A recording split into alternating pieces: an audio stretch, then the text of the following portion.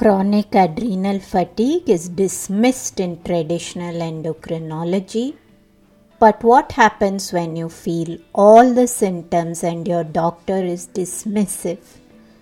As with anything else in the health world, there are nuances to adrenal fatigue, and what ultimately matters is how you feel. In today's episode, we will answer 3 questions. What are the 3 stages of adrenal fatigue? How do we know which stage we are in? How can we move past any of the stages of adrenal fatigue? Stephanie is a physician's assistant and functional medicine nutritionist. She specializes in helping high-performing women with anxiety, chronic stress, and burnout reclaim their lives. And she has worked her own way through her battles with anxiety. Let's get started.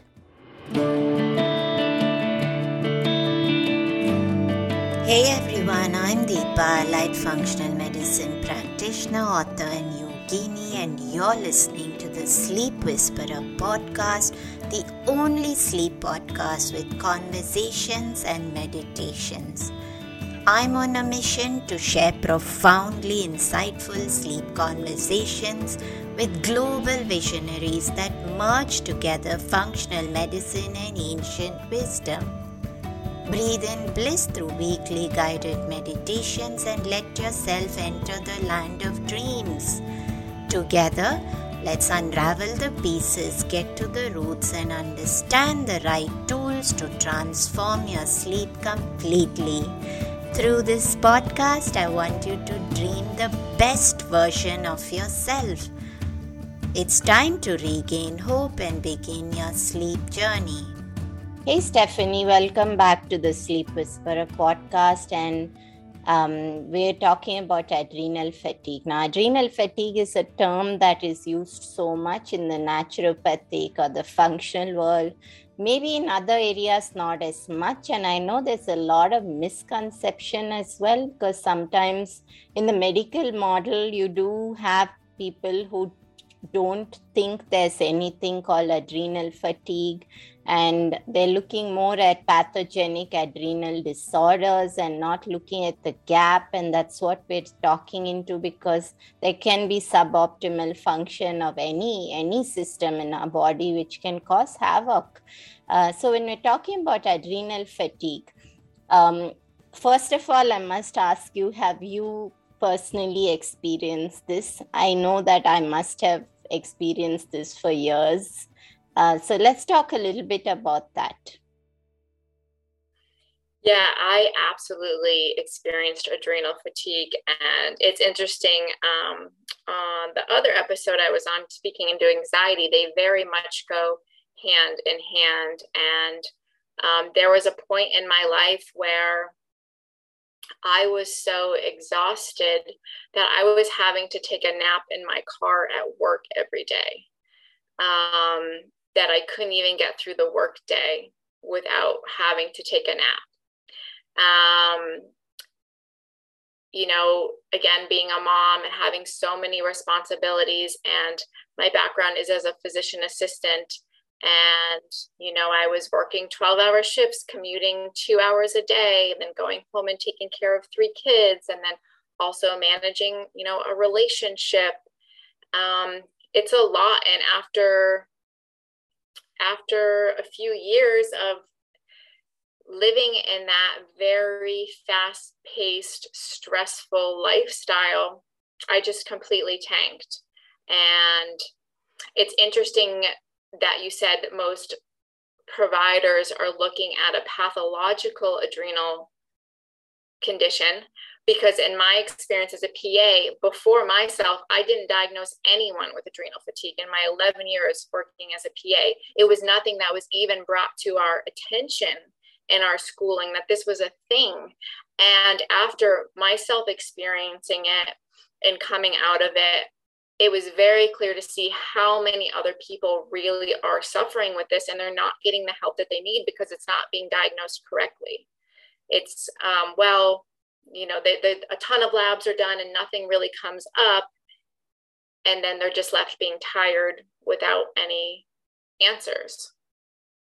So let's break that down, Stephanie, because I think this is really important. Now, when you say a ton of labs are done and we're not really able to identify it, what's typically the labs that are done and where we can miss adrenal fatigue? And if your labs came back normal, how did you realize that you had adrenal fatigue? Was it diagnosed by somebody very specific? Yeah, so usually if someone was complaining of fatigue, they would get a whole host of labs done, and some that may show some imbalances like iron or vitamin D or their hemoglobin, B12. All of these things can certainly cause fatigue. But if we're talking specifically about adrenal fatigue, you really want to be looking at the cortisol levels, and specifically the salivary cortisol levels. A lot of times providers in Western medicine, at least, they'll just order a serum cortisol, but that's not helpful. We want to see the salivary cortisol again and charting on the cortisol curve. So what does it look like at 10 a.m., 12 p.m., 4 p.m., and at midnight? And how does that relate to the different stages of adrenal fatigue? For myself, I had all those labs done and nothing really showed up. I was almost hoping at times, like, oh, maybe it's my thyroid. You know, so many women blame it on their thyroid, like, oh, I must be hypothyroid. This is why I'm so tired. And honestly, it was more just my own personal determination to heal that I was able to discover this about myself and really put in the work to undo this and really nurture my body what it needed. And Stephanie, I mean, you describe the salivary cortisol. I'm not sure that it's done very frequently for sure, because I'm sure it's missed a lot in the medical model. And it also seems a little logistically challenging to be, how do we take that at midnight is what I can hear our listeners thinking about. Yeah, especially this being a sleep podcast. I am also very strict about my sleep. Like, no one wake me up unless it's an emergency.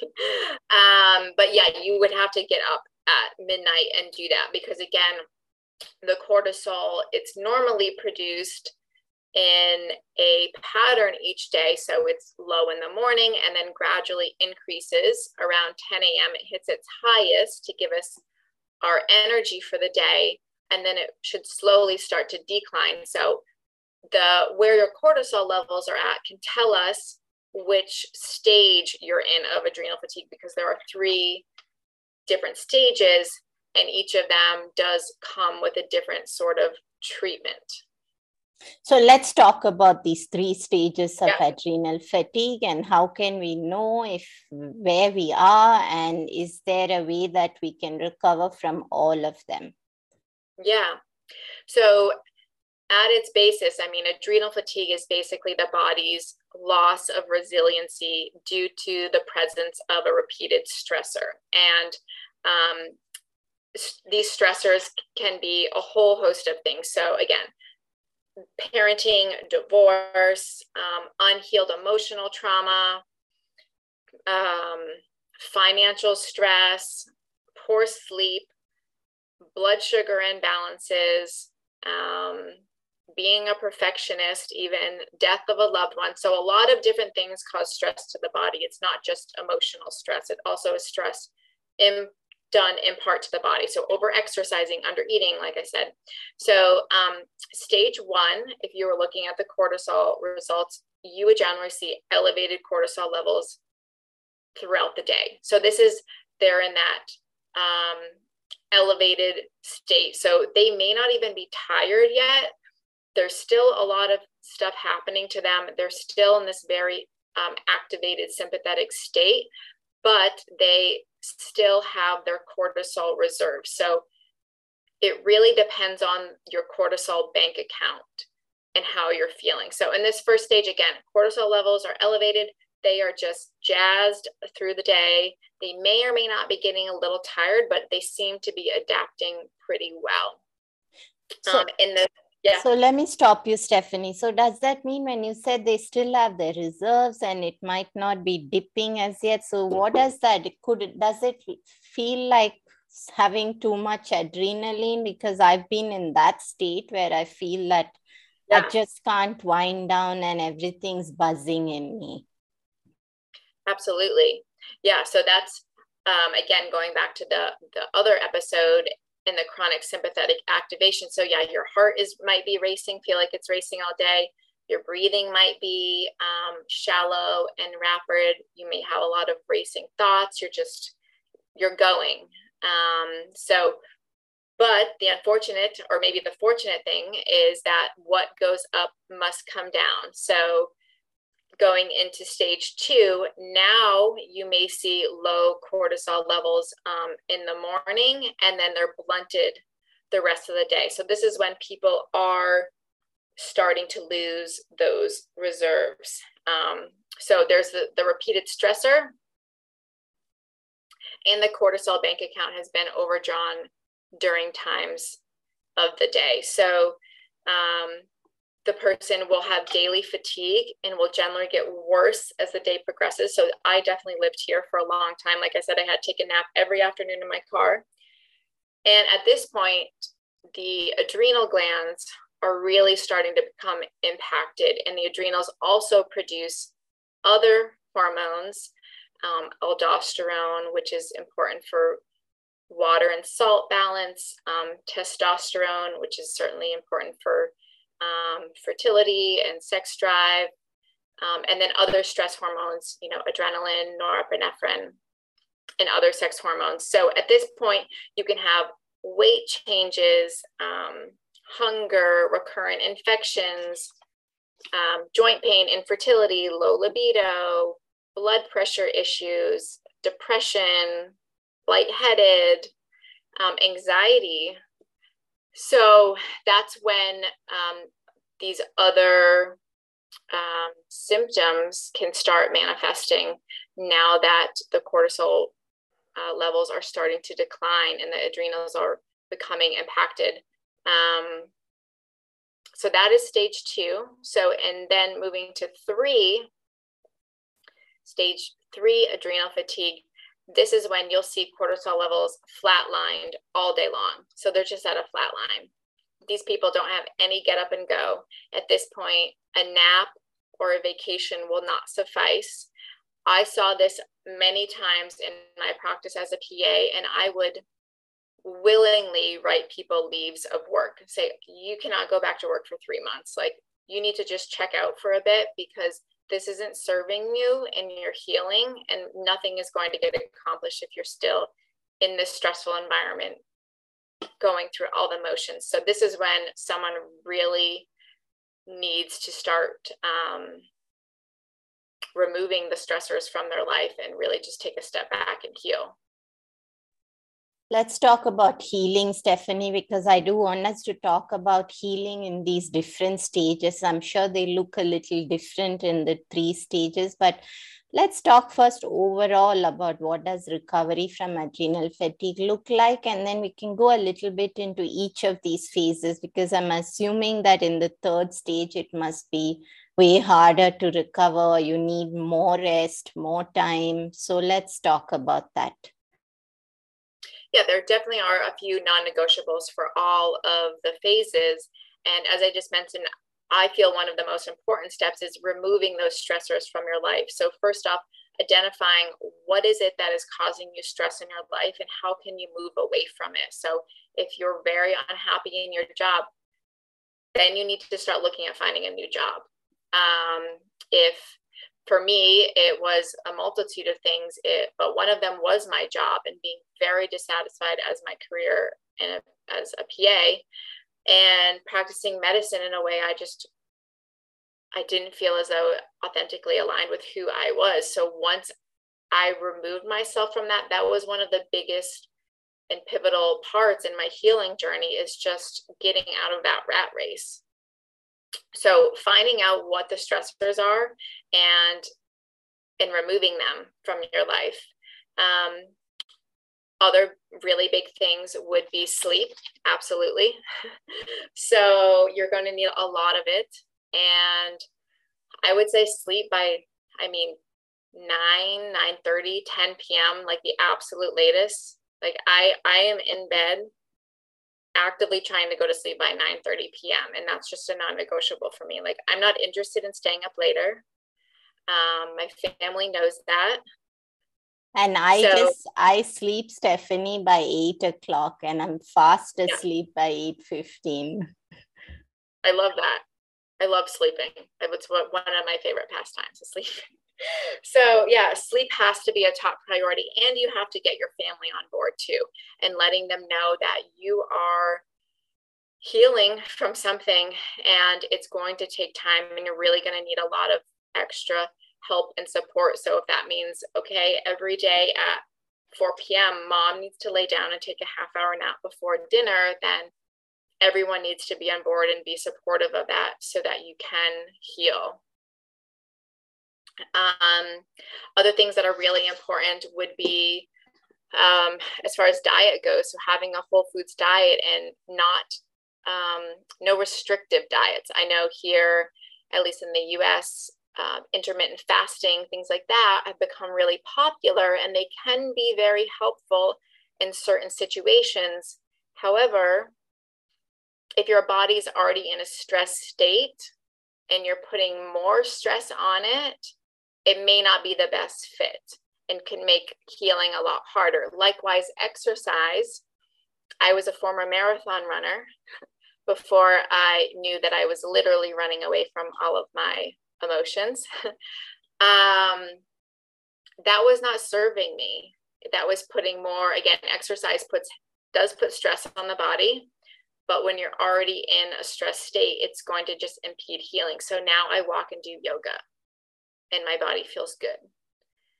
And then another big thing would be no caffeine, which is really hard to break that cycle too, or it can be when you're so exhausted and you have all these responsibilities and you feel like it's the only thing that can get you through the day, when really it's making things much worse. When your body is tired, it's because you need rest, not because you need to stimulate it with more caffeine. So that's where, if you were able to take a leave of absence or something, or take some things off your plate, and you didn't need to be stimulated to remove yourself from that, could be really helpful. And I do want us to break this down a little bit more in the 3 different stages, because I can hear our listeners thinking about how different stage 1 and 3 look. They seem to be almost the opposite of each other. In the stage 1, we're kind of hyper alert and aroused, and then in the 3rd stage, we're depleted. So how do we navigate this differently? Yeah, for sure. So there can be also some really great supportive supplements that can be good for each stage as well too. And certainly as you progress, it does get a little more intense, the treatment plan. But for the first stage, I would really just focus on rest. So at this point, you haven't had other body systems impacted, or clearly not to the point where you have low blood pressure or a rapid heart rate. But I would really just focus on rest, absolutely, in the first stage. So taking a nap, getting extra sleep on the weekends, trying to make that time for rest. And again, as we mentioned before, dropping into that parasympathetic state. Once we get into the second stage, where there's a lot more happening, you really want to pay heed to those body systems. So if we're talking about electrolyte balance, replacing electrolytes and getting some electrolytes in your water, replacing your salt, getting lots of good vitamins and minerals in your diet. And I mean, diet is crucial in any stage, but particularly here, if we're talking about adrenal health, we want to make sure that we're getting lots of great minerals and electrolytes in our foods and drinks. I love adaptogens, and these could be helpful, particularly in the second and third stage. And even in the first stage, any of these things can apply so that you don't progress to the other stages. But adaptogens, if you're unfamiliar, they are a group of different herbs and plants.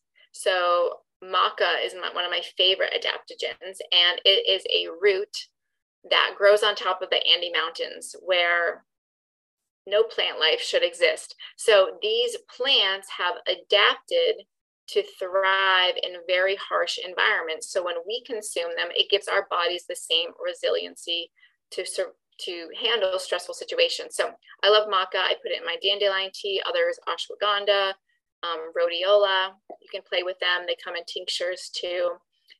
Again, I'm just super partial to my maca dandelion tea, and I drink it every day.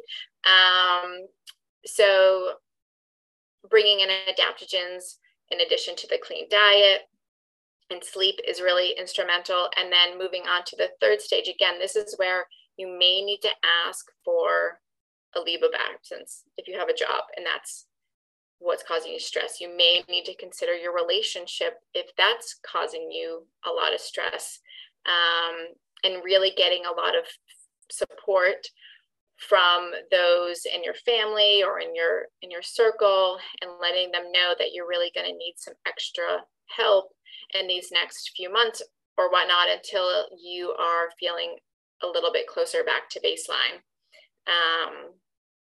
and really just focusing on rest as much as possible. Beautiful, Stephanie. I wanted to just close with speaking a little bit more about the sleep, about food, since you said whole foods diet. So let's describe that plate. What does that look like at breakfast, at lunch? And maybe you could give us an option for a plant-based meal and omnivore meal. Yeah. So a good rule of thumb is, if it's in a box or a package, it's probably not a whole food. So really focusing on fresh, ideally organic fruits and vegetables, beans or legumes, things that aren't going to disrupt your blood sugar either. So, anything processed or refined is going to disrupt your blood sugar. And that's something that also is impacted in adrenal fatigue. You generally do have blood sugar imbalances. So, myself, I am vegan, so I could just walk you through like what I eat for a day. So you could start your day with a dense, nourishing smoothie. Mine has coconut oil, coconut butter, peanut butter, and then collagen peptides and some frozen blueberries in it, and then cinnamon, which is really great for blood sugar balancing. So I focus a lot on fats in my diet for my personal healing journey in relation to my anxiety as well, because fats are imperative for brain health. So that starts my day off. And then I have my dandelion and maca tea. And then for lunch, a really great plant-based meal would be some steamed like cabbage with carrots, broccoli, some beans like edamame, or a different carbohydrate like lentils. You want to focus on carbohydrates that aren't going to, again, give you a very quick blood sugar spike like rice or white potatoes. Although good, they are a higher glycemic food. So slower releasing like beans or lentils, legumes, with like a tahini dressing, again, of fat. And then mid-afternoon, I'll generally have a piece of fruit, maybe with a nut butter, or a handful of nuts. And then evening, again, I generally just make a huge salad with some roasted veggies, with some nuts. I'll have another protein shake for dinner. And maybe before bed, I'll have something sweet with some dark chocolate or some like nut butters that I've made. Basically, peanut butter is my favorite food. So I eat a lot of nut butter. And I do want you to clarify, because you said you are a vegan, but you mentioned the collagen. So if you could just clarify to us. Yeah, so I guess I am vegan with the exception of the collagen peptides. I really like I like how it gives so many of the essential amino acids, and something that I haven't found in maybe some of the other plant-based, the amount of protein. And I feel like as a mostly vegan, that I do consume a lot of protein, but I think it's really eye-opening if you ever track your food. I thought I was eating far more protein than what I really was, even with the collagen peptides and having a pretty high protein content. So, but I even myself, I know that I need to bump it up a little bit more. So anyways, that's why I use those, because they do have a pretty high amount of protein per serving, and they also supply, I think, 8 of the 9 essential amino acids. And I know we've discussed collagen a few times, but so if somebody were to wish to be completely vegan, plant-based, what are your thoughts if they leave out that collagen? Yeah, I mean, there's a lot of great plant-based protein powders for sure. My kids, actually, I have them use Truvani, which is a completely plant-based protein powder. And I think you also just have to see what feels right for your body. And I know for myself personally, I've thought about eating meat again. I haven't yet. But I personally just like to experiment from time to time. And I guess I've been on this vegetarian vegan experiment for close to a decade now. So I'm not saying that I will ever rule it out again. I think if my body needs it, I'll know, and then I'll eat it. But for right now, I'm feeling pretty good where I'm at. I love that, Stephanie. I think we should just be always looking at understanding when we might need something different, be open to changing that so we can heal ourselves. And I love that final takeaway. So just remind us, where can people find you if they'd like to work with you or look at your work? Yeah, absolutely. On Instagram at The Functional Healer, or my website online, www.thefunctionalhealer.com. Great to have you back on the show, Stephanie, and thank you for your time today. Thank you so much.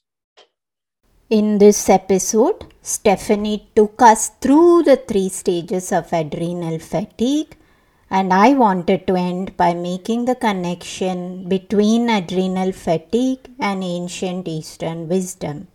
In Ayurveda, the nervous system and adrenal function are related to Vata dosha. Vata aggravation symptoms correlate with symptoms of adrenal fatigue. It is Vata imbalance that then drives other doshas to imbalance very quickly. And this then correlates to how adrenal function has an influential relationship with several other systems, organs, and hormones. One of the most profound ways that we calm down Vata dosha is by not overdoing and overstretching ourselves.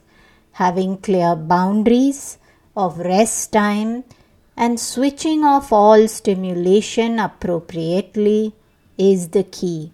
Sounds simple? Most of us are guilty of not putting this into practice. Experiment with that clear boundary of removing mental stimulation and notice what it does for you. Have a great day. This podcast is intended to provide helpful and informative material on the subject matter covered in the episodes. The podcast is not acting in the capacity of a doctor or a registered dietitian and is not rendering any professional healthcare or medical service. The information in the podcast is not intended as a substitute for medical advice or services or as treatment or cure for any particular health condition. The advice and tools contained herein may not be suitable for your situation Any medical questions regarding contraindications and cautions, or any questions on whether or not to proceed with any practices provided in the show should be referred to qualified health professionals before adopting the same. The podcast specifically disclaims any responsibility for any liability, loss, risk, personal or otherwise, which may be incurred as a direct or indirect consequence of the use of information from this podcast or the application, adoption of any of the information provided.